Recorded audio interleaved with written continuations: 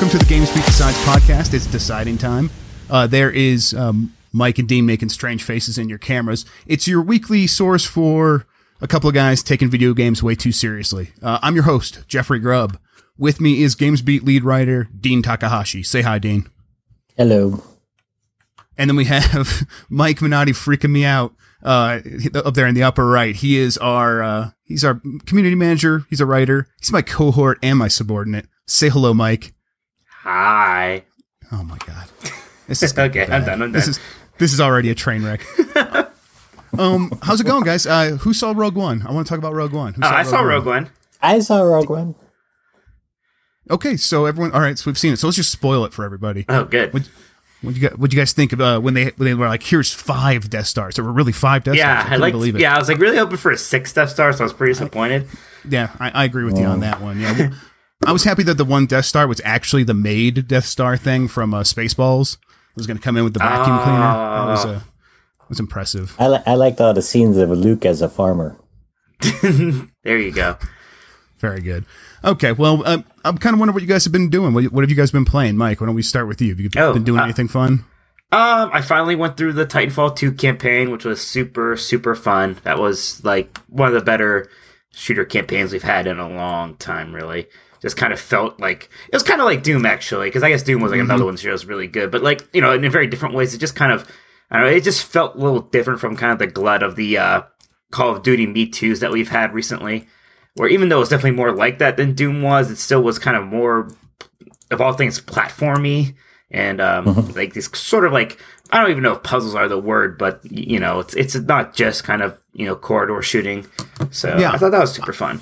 I kind of compared it, it kind of felt like Super Mario in parts where the bad guys aren't really there for you to get into gunfights with. They're almost like Goombas. They provide little enemies for you to jump on to like chain your different combos, your environmental combos together. I really love that. One of my favorite parts was kind of this section at the end where there's like a lot of like platforms I was running on. I kind of realized like I don't have to actually fight these guys. I could run through them. And you kind of have that ability to like turn invisible for like a little bit every now and then.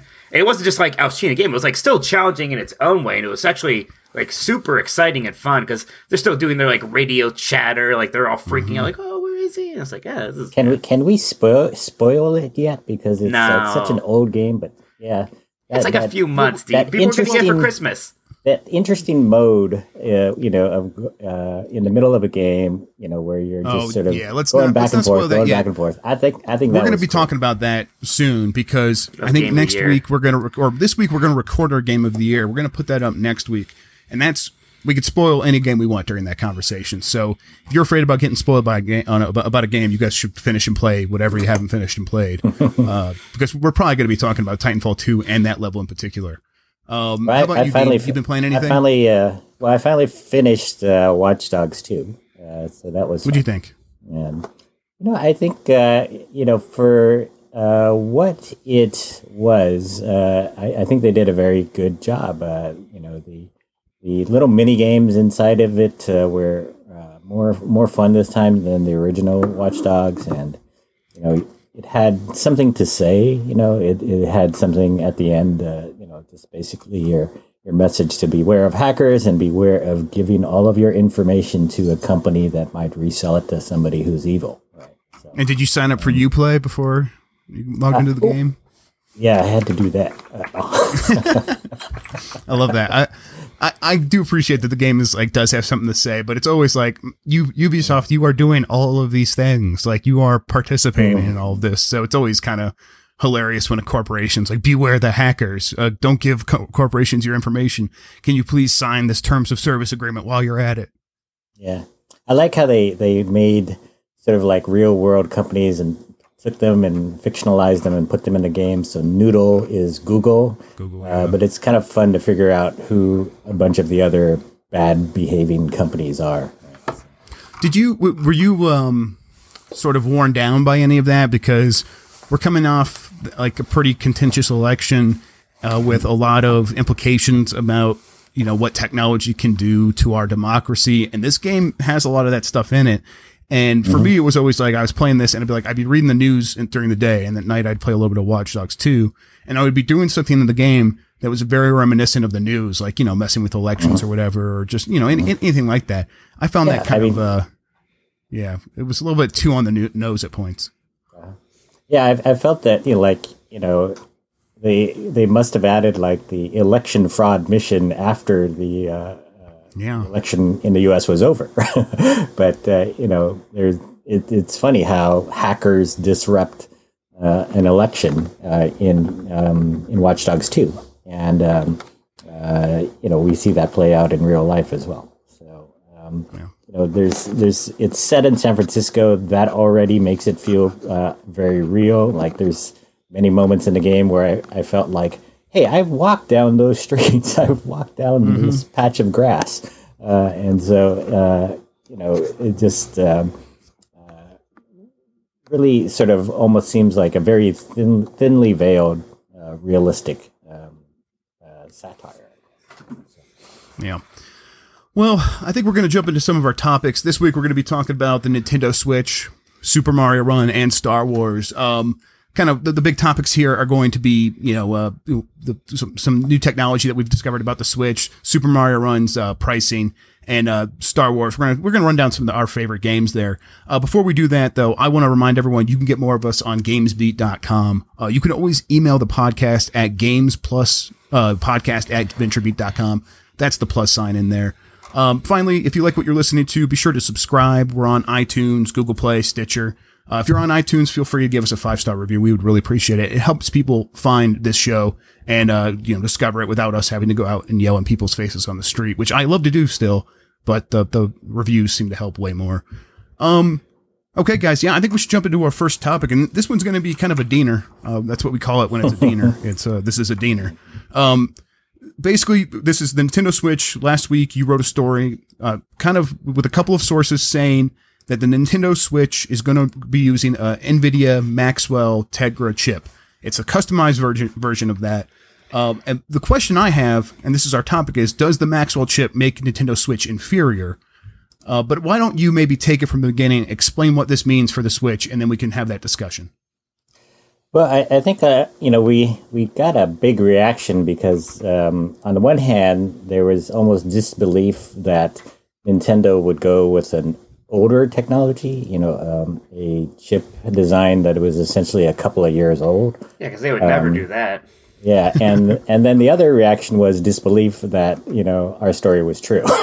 And a lot of people were out trying to poke holes in it and saying that, a lot of these things have already been reported before. But, we don't really have much to say back to that because the story's based on anonymous sources. We can't turn around and say, yeah, but so and so is my source, and so I know it's we know who the sources are, just to really clarify, but we can't tell everyone who that is because that's not how this works. It was Santa Claus because he knows everything. That's right. He's building them right now. Mm-hmm. So, the 2-year-old technology is based on Maxwell, the architecture that NVIDIA created a couple of years ago. It started out in their desktops and waterfalled all the way down to mobile devices like the Tegra chips. And the NVIDIA Tegra Shield chips uses the Maxwell chip. Yeah. The newer one, the newer architecture that came out this year was called Pascal. It was sort of like a mildly redesigned Maxwell with much lower power. So, let's talk about the difference between Maxwell and Pascal a little bit. So, Maxwell, like you said, came out like 2014. It's the architecture that's inside the GTX 970, 980, a lot of that stuff. This year, NVIDIA came out with its 10 series powered by the Pascal architecture. What is the difference between Pascal and Maxwell? So as far as just the cores go, not much change. There is much better memory bandwidth in the 10 series, Pascal, and then again much lower power consumption as well. Yeah, but it's lower power consumption because it's a smaller process, right? So Maxwell was generally using 28 nanometer, and then they dropped it to 20 nanometer for the Tegra chip to get even better power consumption for the mobile version. And now Pascal is based on a 16 nanometer process. So that's even smaller, produces even less heat. So it's even more energy efficient.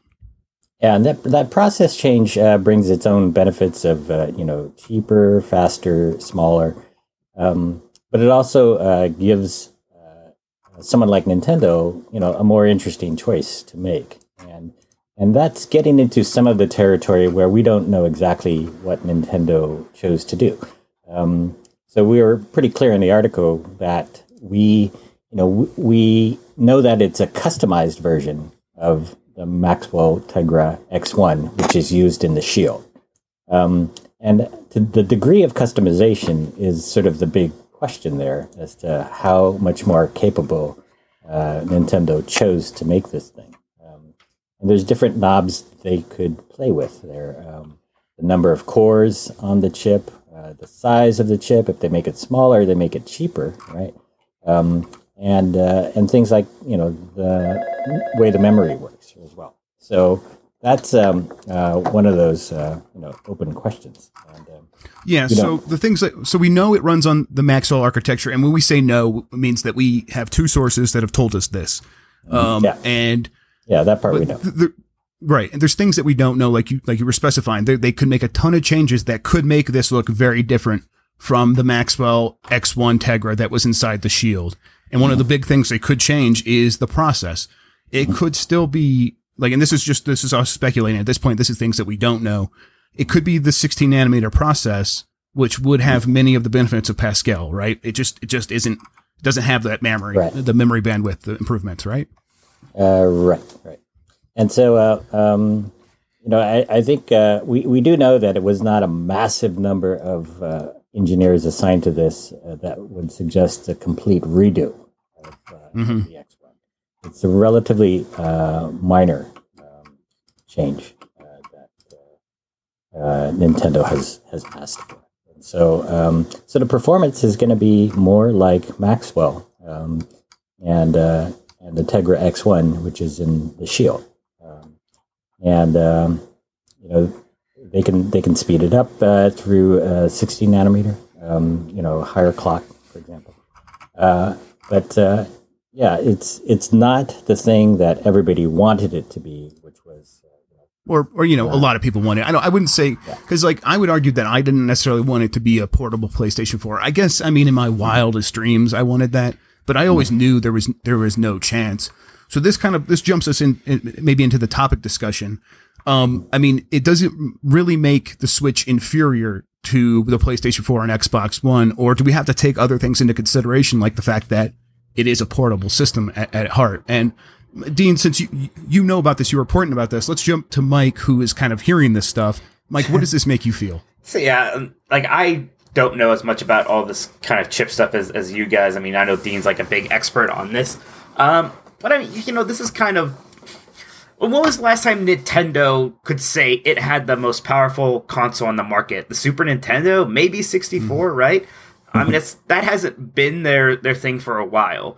And I guess I just kind of always... I always knew that this thing would be where it's probably going to be, slightly less powerful than Xbox One or PlayStation 4. Just like the Wii U was slightly less powerful than a 360 and PlayStation 3, even when that thing came out. At least it's not the Wii, where it was just literally the same tech as the previous generation.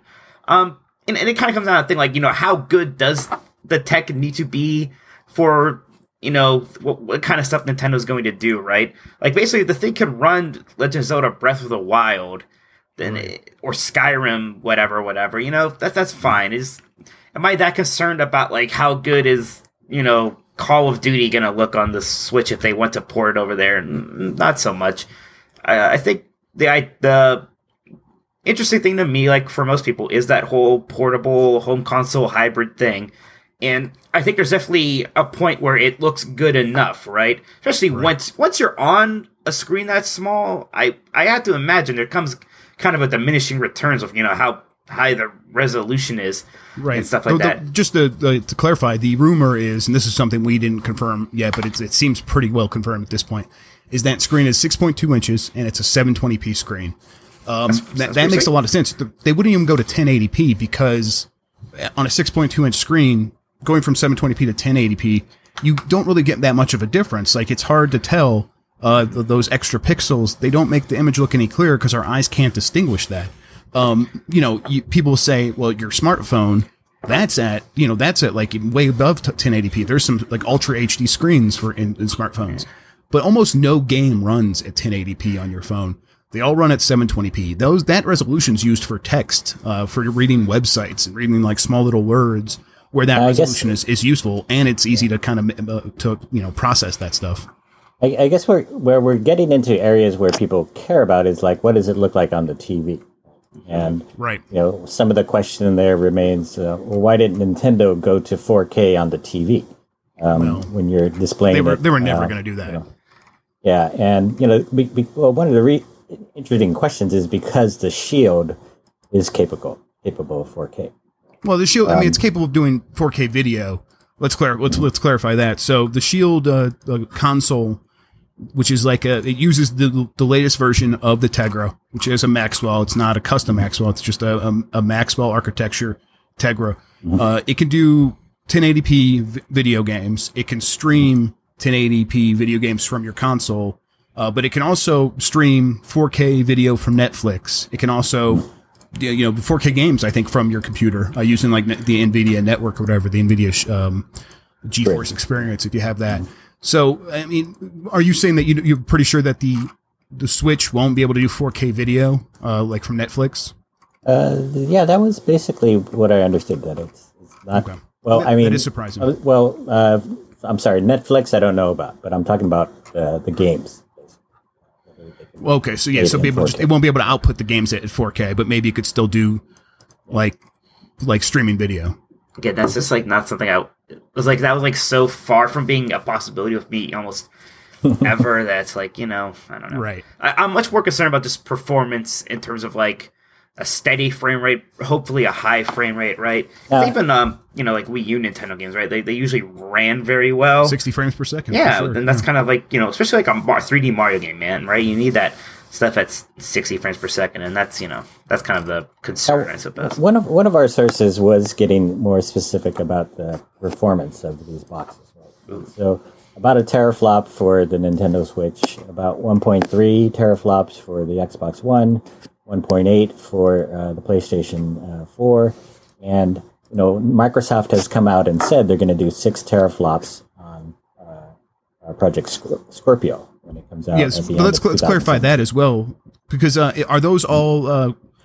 Those aren't. You can't compare those necessarily 1-to-1 because a teraflop on AMD architecture is different from 1 teraflop on NVIDIA. It could be very different. You can get more from NVIDIA in certain circumstances, but if you're on the Tegra, maybe you're getting less per teraflop. And it's also whether or not it's like floating point 16 or 32. Most games run at like floating point 32. This is very technical at this point. The point is that maybe those teraflop numbers aren't always necessarily a 1-to-1 apples to apples comparison. They are a good starting point, though. Right. One point I was getting to was people have been wondering and speculating about whether VR is going to be doable on the Switch. Yeah. And if at a the Xbox One, Microsoft has said that VR on it, maybe you should wait until Scorpio if you really want to do. Xbox One Scorpio is the one that's going to be able to do that. That's where they've started talking about VR. And so, if the Switch is less powerful than the Xbox One, then you can probably conclude then, okay, VR is really not going to happen on this one. Yeah, that's another thing, though. And I think, Mike, you probably agree with this. If VR was a thing, they probably would have been talking about it by now. I think the things that they've shown in their trailer, where it's just you plug it into your home system, you take it out, and you're playing games on the go, that whole process of the Switch is the thing that they are selling this on, and VR was actually kind of now a dream that's not possible, and we all kind of knew that. Yeah, I mean, does everybody need to do VR? I guess is kind of my question, right? I mean, we already have the PC solutions. We have Sony, and we know Xbox One's going to have one. Is it going to be that big a deal if Nintendo doesn't do its kind of Me Too VR thing? It doesn't really bother me necessarily. So here's my thing.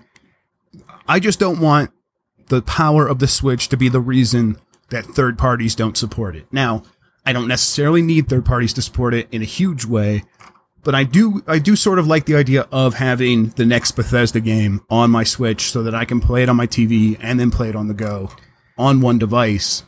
That's interesting to me, and I would imagine it would be a big selling point for a lot of people out there. Sure. And the more successful this thing is, the more games it'll get, the better it'll perform, the more money Nintendo can pour into first party development. It all just sort of leads into this bigger ecosystem that I want the Switch to have. So that's my concern. And Dean, do you think that it's powerful enough for most third parties? Do you think EA will be able to support this system with the power that's inside the Switch that as we understand it? Yes, and based on the reporting, we did hear that Nintendo's throwing a wider net. It's trying to recruit more third parties, and those third parties are coming along. Even from the screen that it shared from the original video showing all of the different supporters. If you notice, Unreal is on there, and Epic hasn't really been a supporter of Nintendo consoles. And here, Epic is putting out a lot of engineering work to make sure that Unreal Engine games can run on the Switch. And those games are typically much more demanding than the ones you'll find on, say, Unity. And so, if that is going to be present, and it's going to make it a much easier for game companies to make games for the Switch, then the concern that people have that it's not high end enough is kind of mitigated. And if you can run Unreal Engine games on this box, then what is your problem, right? So I think kind of wrapping this up, I think that the concern about Maxwell may be overstated, especially if they do use a 16 nanometer process, which is still possible. Even if they don't, 20 nanometers is the difference between the Maxwell 20 nanometers and Pascal wasn't enough to really probably for Nintendo to wait. Like our story, as you reported it, Dean, the reason Nintendo isn't using Pascal, the biggest reason is it's not ready as the mobile chip. That the Tegra version is just not ready yet. Had it been ready, they probably would have used it. It's not, and the only way they'd be able to use it is if they delayed the Switch until later this year. So the fact that they're pushing it out now, it kind of signifies to me that Nintendo is perfectly happy with the power in this. As you pointed out, the fact that Epic is supporting this, saying the Unreal Engine's working, is a huge sign to me as well, that third parties probably will support this, or at least the power won't be the reason that they don't. Who knows? There's probably going to be a million other reasons that third parties don't want to work with Nintendo, but I don't think the power is going to be the issue. And finally, I'd want to point out that device. Oh yeah, go ahead. I want to point out that the reason Nintendo didn't want to wait is not only because the Wii U wasn't selling. I think it's because they felt like they had something good with the hybrid, strategy of going both mobile and going to, using the same machine for the TV. That they wanted to get it out and get it out before anybody else really gave it a shot. And that sort of goes back to the fact that they started developing, the tablet screen for the Wii U. The Wii U. Quite a long time before anybody had mentioned the iPad, but they shipped it like 2 years after the iPad came out, and so by then it was no longer a big deal. It was no longer novel, and the Wii U didn't take off. So I think they've learned that again. Yeah, they've learned that urgency is really important in getting your hardware out. Yep, that sounds pretty good. So I think that's going to wrap up that topic. It's maybe it is a little inferior just in terms of raw power. Of course it is, but I wouldn't call it an inferior console just because if you take it and look at it as a handheld, then in that case, Xbox One and PlayStation 4 aren't even capable of that, and that makes them inferior in that way. So I'm not worried about that. Moving on, we're still going to be talking about Nintendo. This time it's its other mobile strategy, Super Mario Run. This game came out last week, was it? Yeah, it's only been out for a few days now. I don't have it because I have an Android, which makes me very sad. But you both have been playing it, right? Mm-hmm. Oh, Dean's gonna rub it in my face right now. I can tell. So the big question here is: did Nintendo goof up by making Super Mario Run cost $10? It's a free thing to download, but to unlock the whole thing, yeah, there he is. Yes, this is just mean. This is cruel. Cruelty. I hate it. The game costs $10 after you download it for free and play the first 3 levels. And it's getting kind of hammered on the user reviews on Apple. And I think the price is the big reason. There's some other stuff. Always online connection that I don't like either. But I think the $10 price is the big thing here. Do you guys believe that Nintendo goofed up by making the game $10? Let's start with you, Mike.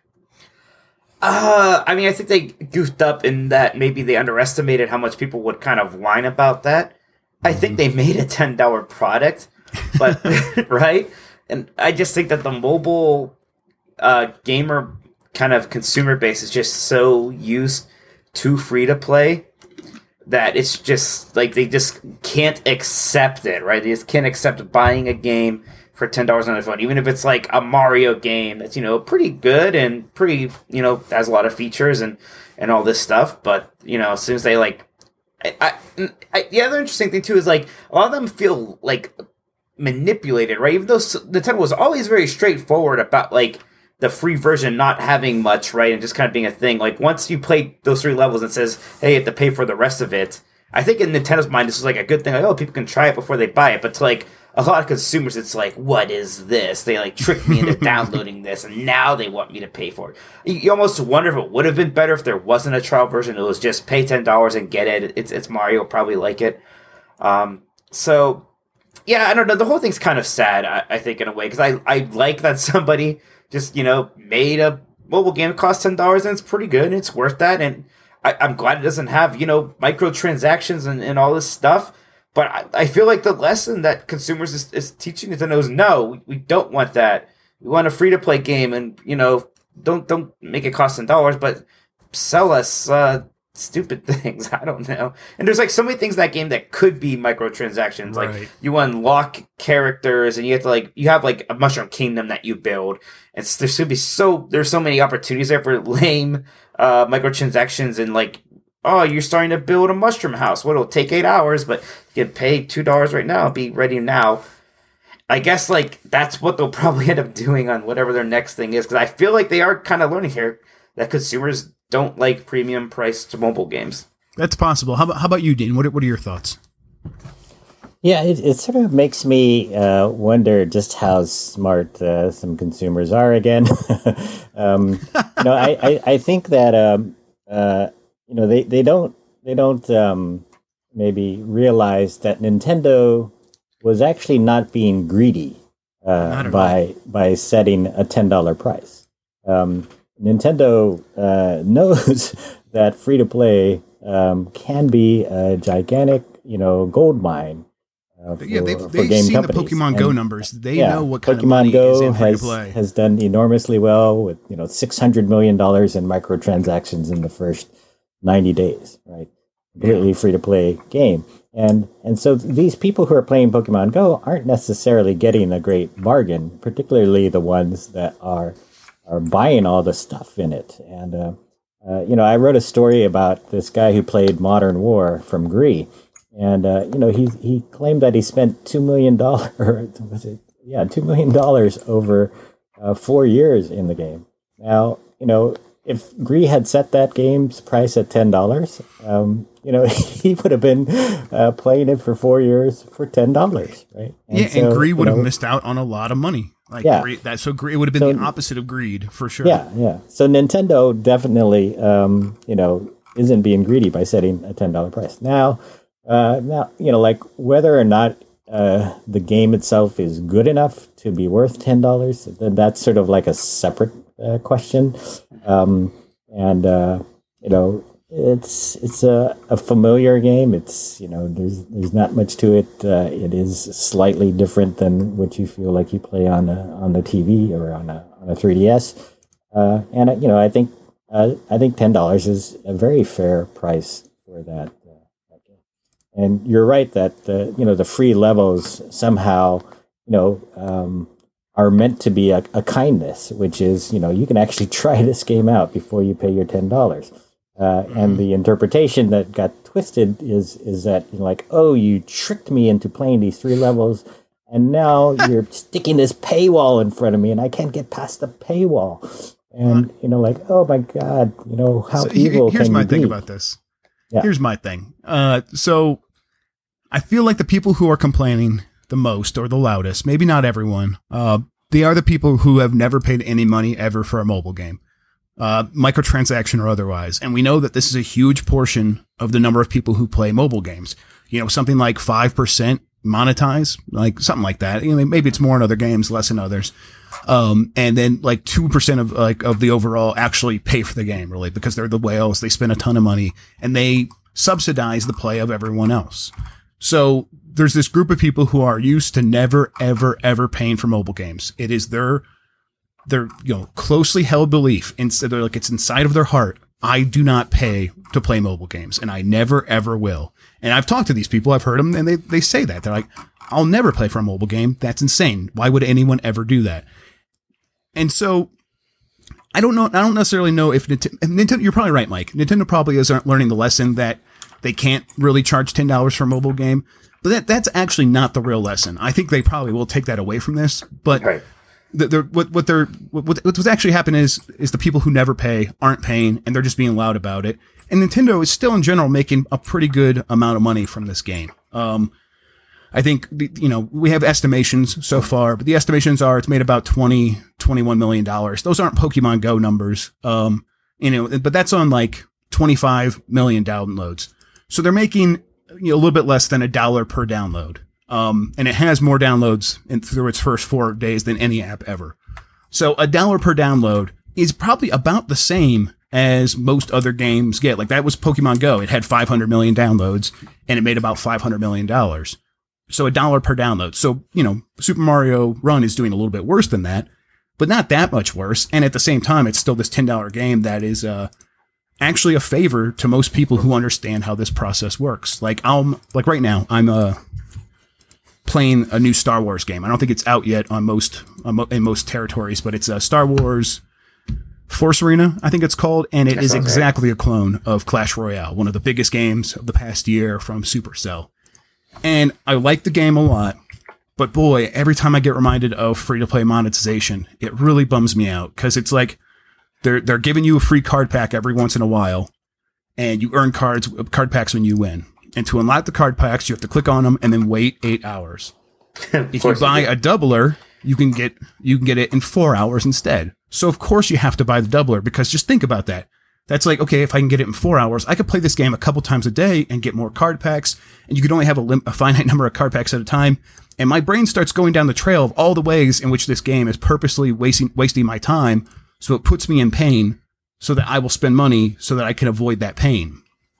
And video games for me were always a way to avoid ever thinking about money in my life ever. Money's like one of the things I'm really terrible at. I'm no good at it at all.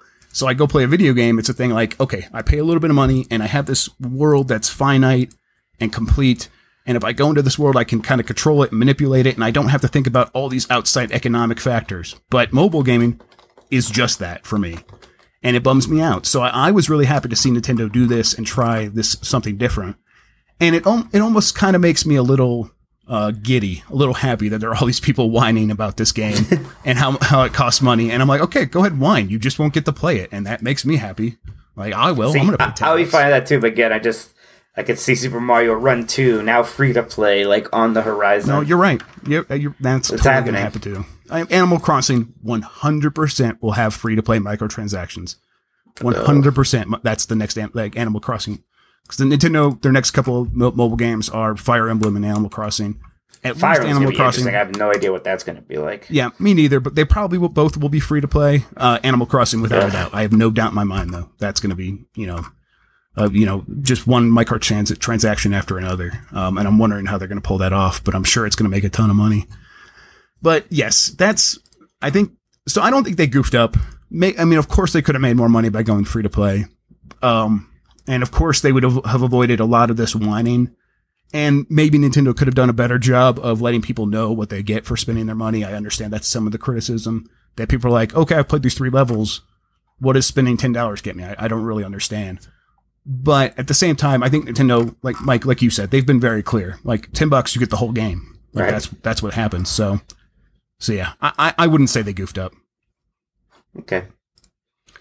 All right, guys. Let's move on to our last topic. Star Wars. Rogue One just came out, so I kind of wanted to look back at some Star Wars games, and I think we should try to rank the top 5 Star Wars games. Man. Is that all? So where do you guys want to start with this? KOTOR's number 1, duh. Right. Man, that's a good start. How about Does you? anyone like? How can you? I don't know what you put in front of Knights of the Old Republic. It's kind of just quintessential right now, right? It's the best Star Wars story we got told. I mean, it's still like a super fun kind of old school BioWare role playing game, which might be better than modern BioWare role playing games at this point. You know, and it's good stuff, and it doesn't really rely too much on like old Star Wars nostalgia, right? It's not like doing the original trilogy thing. It's not doing the prequel trilogy thing. It's like familiar. It's definitely Star Wars, but it's got a lot of its own stuff going on. It's all these different characters, all these new planets and whatnot. Just very satisfying game to play through, and classic for all times. So there. Okay, so I like that argument. I'm glad we kind of talked that one out. That's definitely going to be on the list, without a doubt. So right now we have Knights of the Old Republic. Dean, do you have a game you would add to this list? I'm trying to remember my favorite. It's the shooter one from many years ago. What, Dark Forces? Yeah, Dark Forces. The Doom, like the Quake. Wait, is the Quake was born? I think it was long. based in Quake. That's 1995. Shooter from 1995, yeah. See, I was more a fan of like the sequels to that, like the first Jedi Knight and Jedi Outcast especially. I was really a fan of. I think I would agree with that, Mike. I liked Jedi Knight 2, Jedi Outcast. A little. I think Dark Forces was definitely influential and important, but you're right. I think the sequels were a bigger deal. The funny thing about Jedi Outcast, it's like one of those like last like shooters that just kind of like once Halo came, and then even more so of Call of Duty and kind of changed things. Like you play Jedi Outcast and you're still like kind of wandering around and finding key cards, and you have like, 1 through 10 of your keyboard switch through all the weapons, and just kind of like that stuff that used to be how these things worked, like from Doom until literally like Jedi Outcast, and then right after that it's Halo, and it's all different. All right. Yeah, I'm looking back at the graphics, and they just look horrible right now. It's an old game, Dean. But they. All right, I'm making a list, and I'm going to put Dark it up Forces right seems so good back then. I don't know. I'm skeptical of Dean's eye for these things after the story he wrote about Rogue One today, but we won't talk about that. It's a spoiler. What did he? I'm gonna have to read this. Okay. All right. So we have Knights of the Old Republic, Jedi Knight 2, right, and then Dark Forces. What about some of the other shooters? I think the other one everybody really likes is Republic Commando.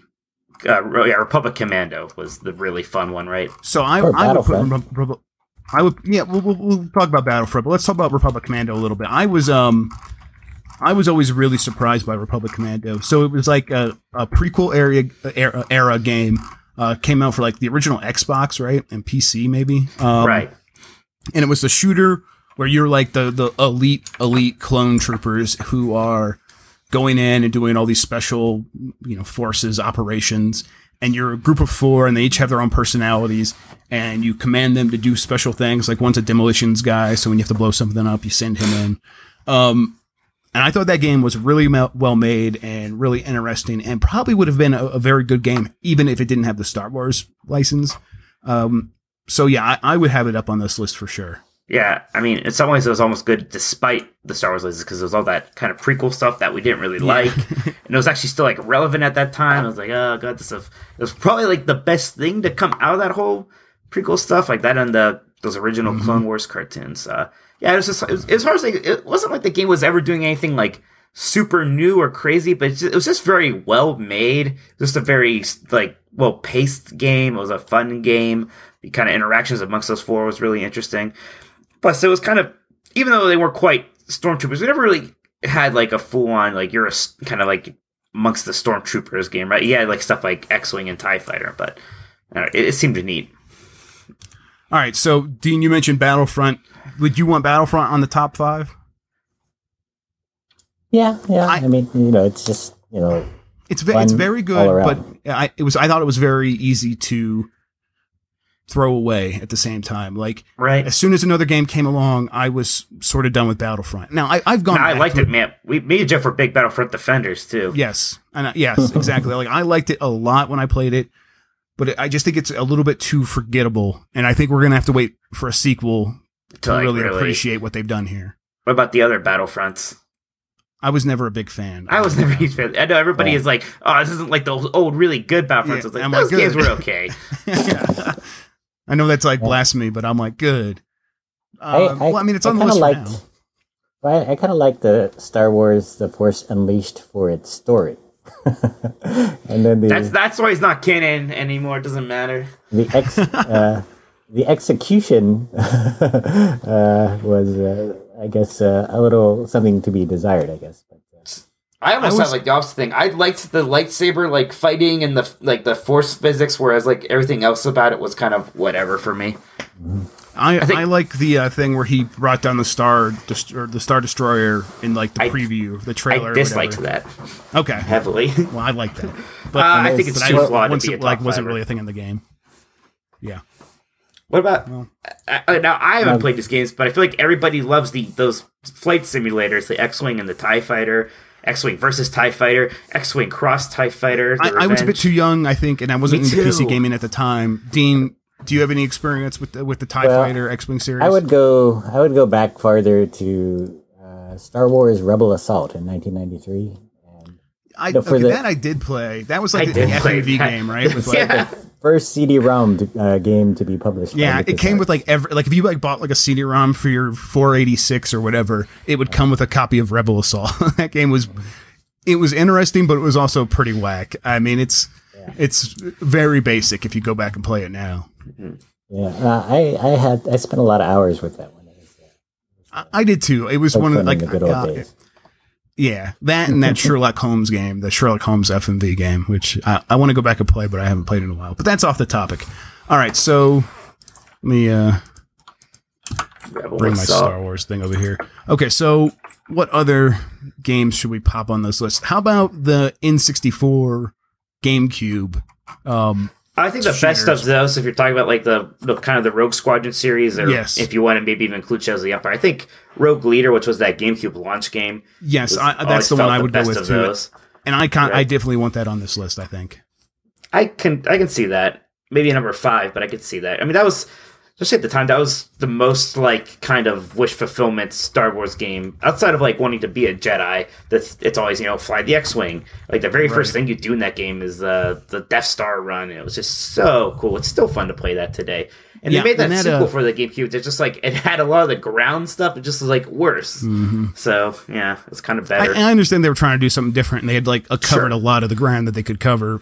Oh, that was a bad pun, but they in Rogue Squadron 2, like I remember waiting for the GameCube to come out and like having like the demo disc or the demo station at like different game stores, and I would go and I'd play it over and over and over, and then when the GameCube came out, it came with a demo disc for it, and I played that over and over and like practically wore out that disc. So yeah, I like that a lot. I hope it sticks on at number 5. I'm trying to think. Do you guys have anything else like big that we should make sure that is on this list so far before we start arranging things? What was that fighting game, the Masters of Terra Psi or whatever? Oh yeah, that's number 1, without a doubt. I do think it's time to try again with the whole Star Wars fighting game idea. You could do something probably there. Like it was cool when Vader and Yoda were in Soul Calibur 4. Is that one? Yeah. Is there any love for KOTOR 2? I don't think anybody likes KOTOR. Like I think there's some love for it, but nobody would say it's better than KOTOR 1. I've known people who've said that, but I think they're like a small group who like love Obsidian. What are you saying, Dean? What should we put on here? I would put Lego Star Wars in. Yeah, I was going to ask that's about that. That's the way that my kids actually learned the whole Star Wars story before they saw the movies. Well, that's just your bad father. That's just bad parenting, man. I'm just like the whole Lego thing is. At the time when it was like the first one doing that, it was really cool. At this point, it's just been so many Lego games where I can't even probably enjoy those original Star Wars Lego games anymore. It's just like something I've done so much now at this point. I don't know how, like, I think they're really cool at the time. I don't know how incredibly well they hold up. Let's talk about a few more like the Super Nintendo series, like the Super Star Those are fun. Wars. Platformers are really hard, but they're very not, like, hard. Yeah, they're not like, all-time great games. Yeah, like a lot of the strategy games, none of them ever really hit that well for me. I know Jason actually likes them. He'd probably be. I know there's one that people are like, this was underappreciated, but yeah, I know at the time all of them were panned. The only one I really like even played a little bit was the one that was literally just the Age of Empires 2 clone. Like, it was the same engine and everything. They just put Star Wars stuff over it, and I liked that because I liked Age of Empires 2, and it was just all right, sure, I can play this. Yeah. Yeah, I'm not seeing anything else that we have to add to this list. What about the online games, Star Wars Galaxy? Well, yeah, the Old Republic.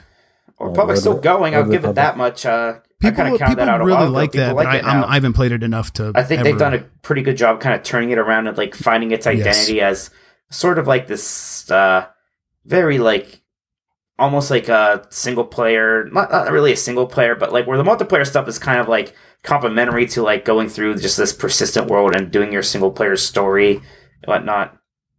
Yeah, I think the game has definitely earned its place where it's at now. Star Wars Galaxies was really interesting in a way, right? Because it was not just a Warcraft clone or an EverQuest clone. It really did try to like make like a Star Wars world where maybe you weren't fighting things, maybe you were a tavern dancer, and that was what you did, and it was very social and strange, and it ultimately didn't work. But I admired it for what it was trying to do. Mm-hmm. Yeah.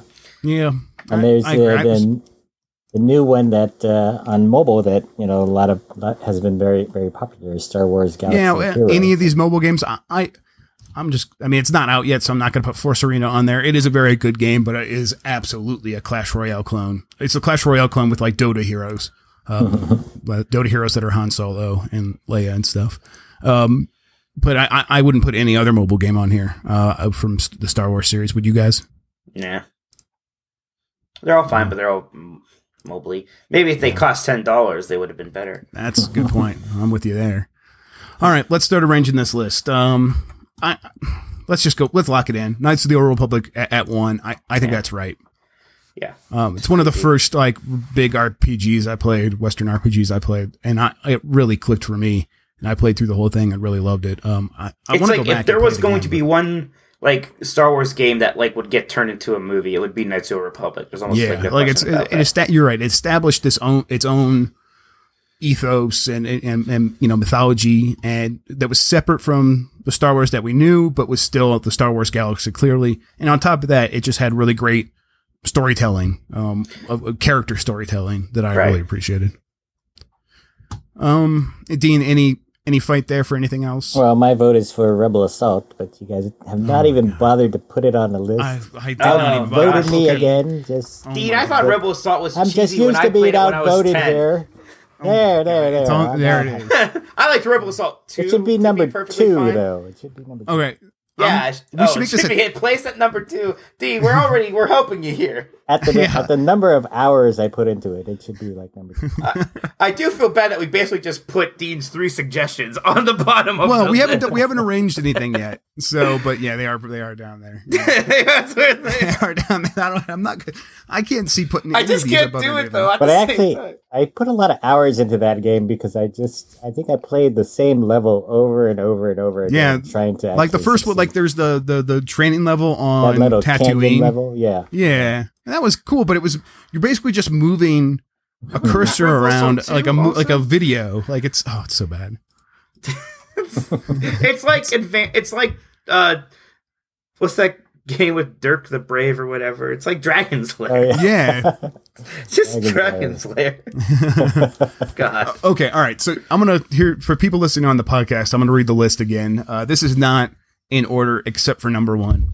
Knights of the Old Republic, Jedi Knight 2, Dark Forces, Republic Commando, Star Wars Rogue Leader, Rogue Squadron 2, Star Wars Battlefront, Lego Star Wars, and Rebel Assault.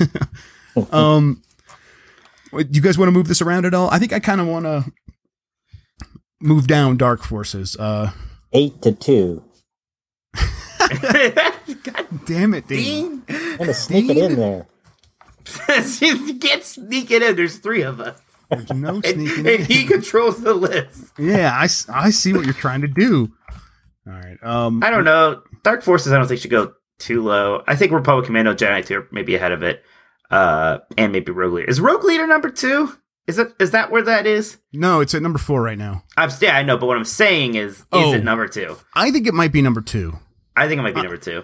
I think it stands out in the same way that Knights of the Old Republic stands out, where it isn't relying so much on the very specific parts of the movies. It's like drawing off the canvas in interesting ways, and using a lot of the extended universe stuff to establish something original. And at the same time, the flight action was very good. Mm-hmm. So I'm happy with putting that in at number 2. Now, Dean. Yeah. If you are serious about Rebel Assault in this top 5, mind you, we're going to have to drop something like Dark Forces to get it on there. Well, I think Dark Forces was better. So. All right. So you said it yourself. All right. So, all right, let's make a little gap here. And Dark Forces is one that Dean suggested, Mike. So we are going to get a Dean on here. Okay. I agree with him on Dark Forces. Dark Forces was pretty cool. I do too. So Knights of the Old Republic at 1, Rogue Leader Rogue Squadron 2 at number 2, Jedi Knight 2 at 3, Republic Commando at 4, Dark Forces at 5. We're starting to feel like this is getting to be closer. It seems pretty good. I guess it seems a little first-person shooter heavy, but I guess they. What else would we put? What else? Yeah, I guess that's kind of where they. I mean, they've for some reason always done better in that genre than. I like strategy. That pod racing game. Actually, that was actually a pretty good game. It was Pod Racer for the Dreamcast. The Dreamcasters in N64. It was definitely better on the Dreamcast, but either one. It was way better on Dreamcast. Yeah, no, clearly, but whatever. It still worked on N64. I don't want to kick Dean's Dark Forces off for it though. Maybe Dark Forces is ahead of Republic Commando, and maybe Pod Racer's at number 5. So we'll say that again. Maybe Dark Forces is number 4, and then Pod Racer's number 5. Okay, what are we dropping? Dropping Commando, I think. Well, yeah, I like Jedi Knight 2 more than Republic Commando. Yeah. Okay. So, find out the name of that game for me. The Pod Racer. It's just called Pod Racer. There was a sequel called Jedi. No, I forget what the sequel was called. Bombast Racing. Jedi Bombast Racing. That Mario Kart clone. Okay, that's what it's called. Excuse my mechanical keyboard. It's called Star Wars Episode 1, Pod Racer. Never mind. We're not putting it on here. Just to remind you. Yeah. Oh, God. Okay. So, making that gap again. I guess, let's see. Do we have enough for 10 now? I mean, we could just make a...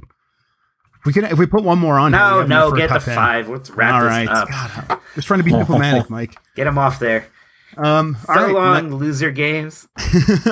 Knights of the Old Republic, number 1. Number 2 is Rogue Leader. Number 3 is Jedi Knight 2. Number 4 is Pod Racer. And number 5 is Dark Forces. You have to say its full name. It's Dark Forces 3, Jedi Knight 2, Jedi Outcast.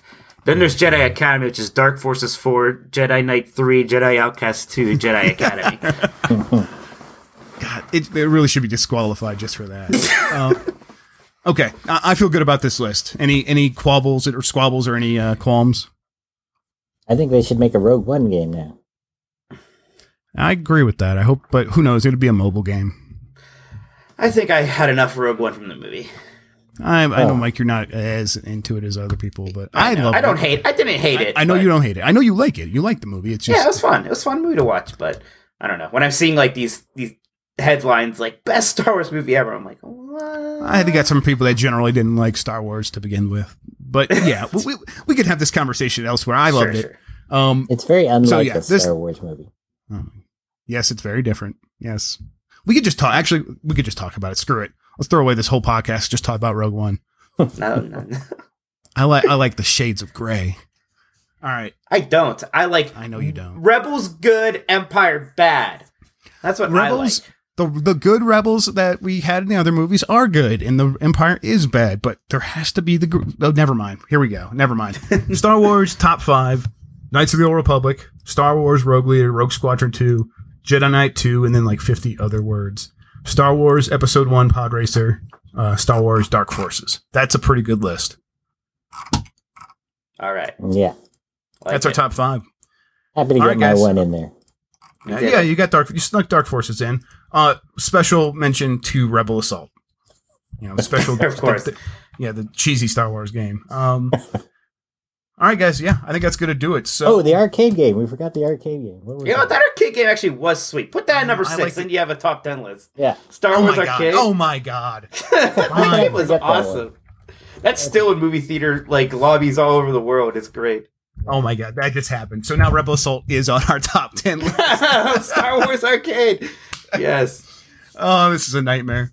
Yeah, okay, Lego Star Wars. Okay, so here's the full top 10 now.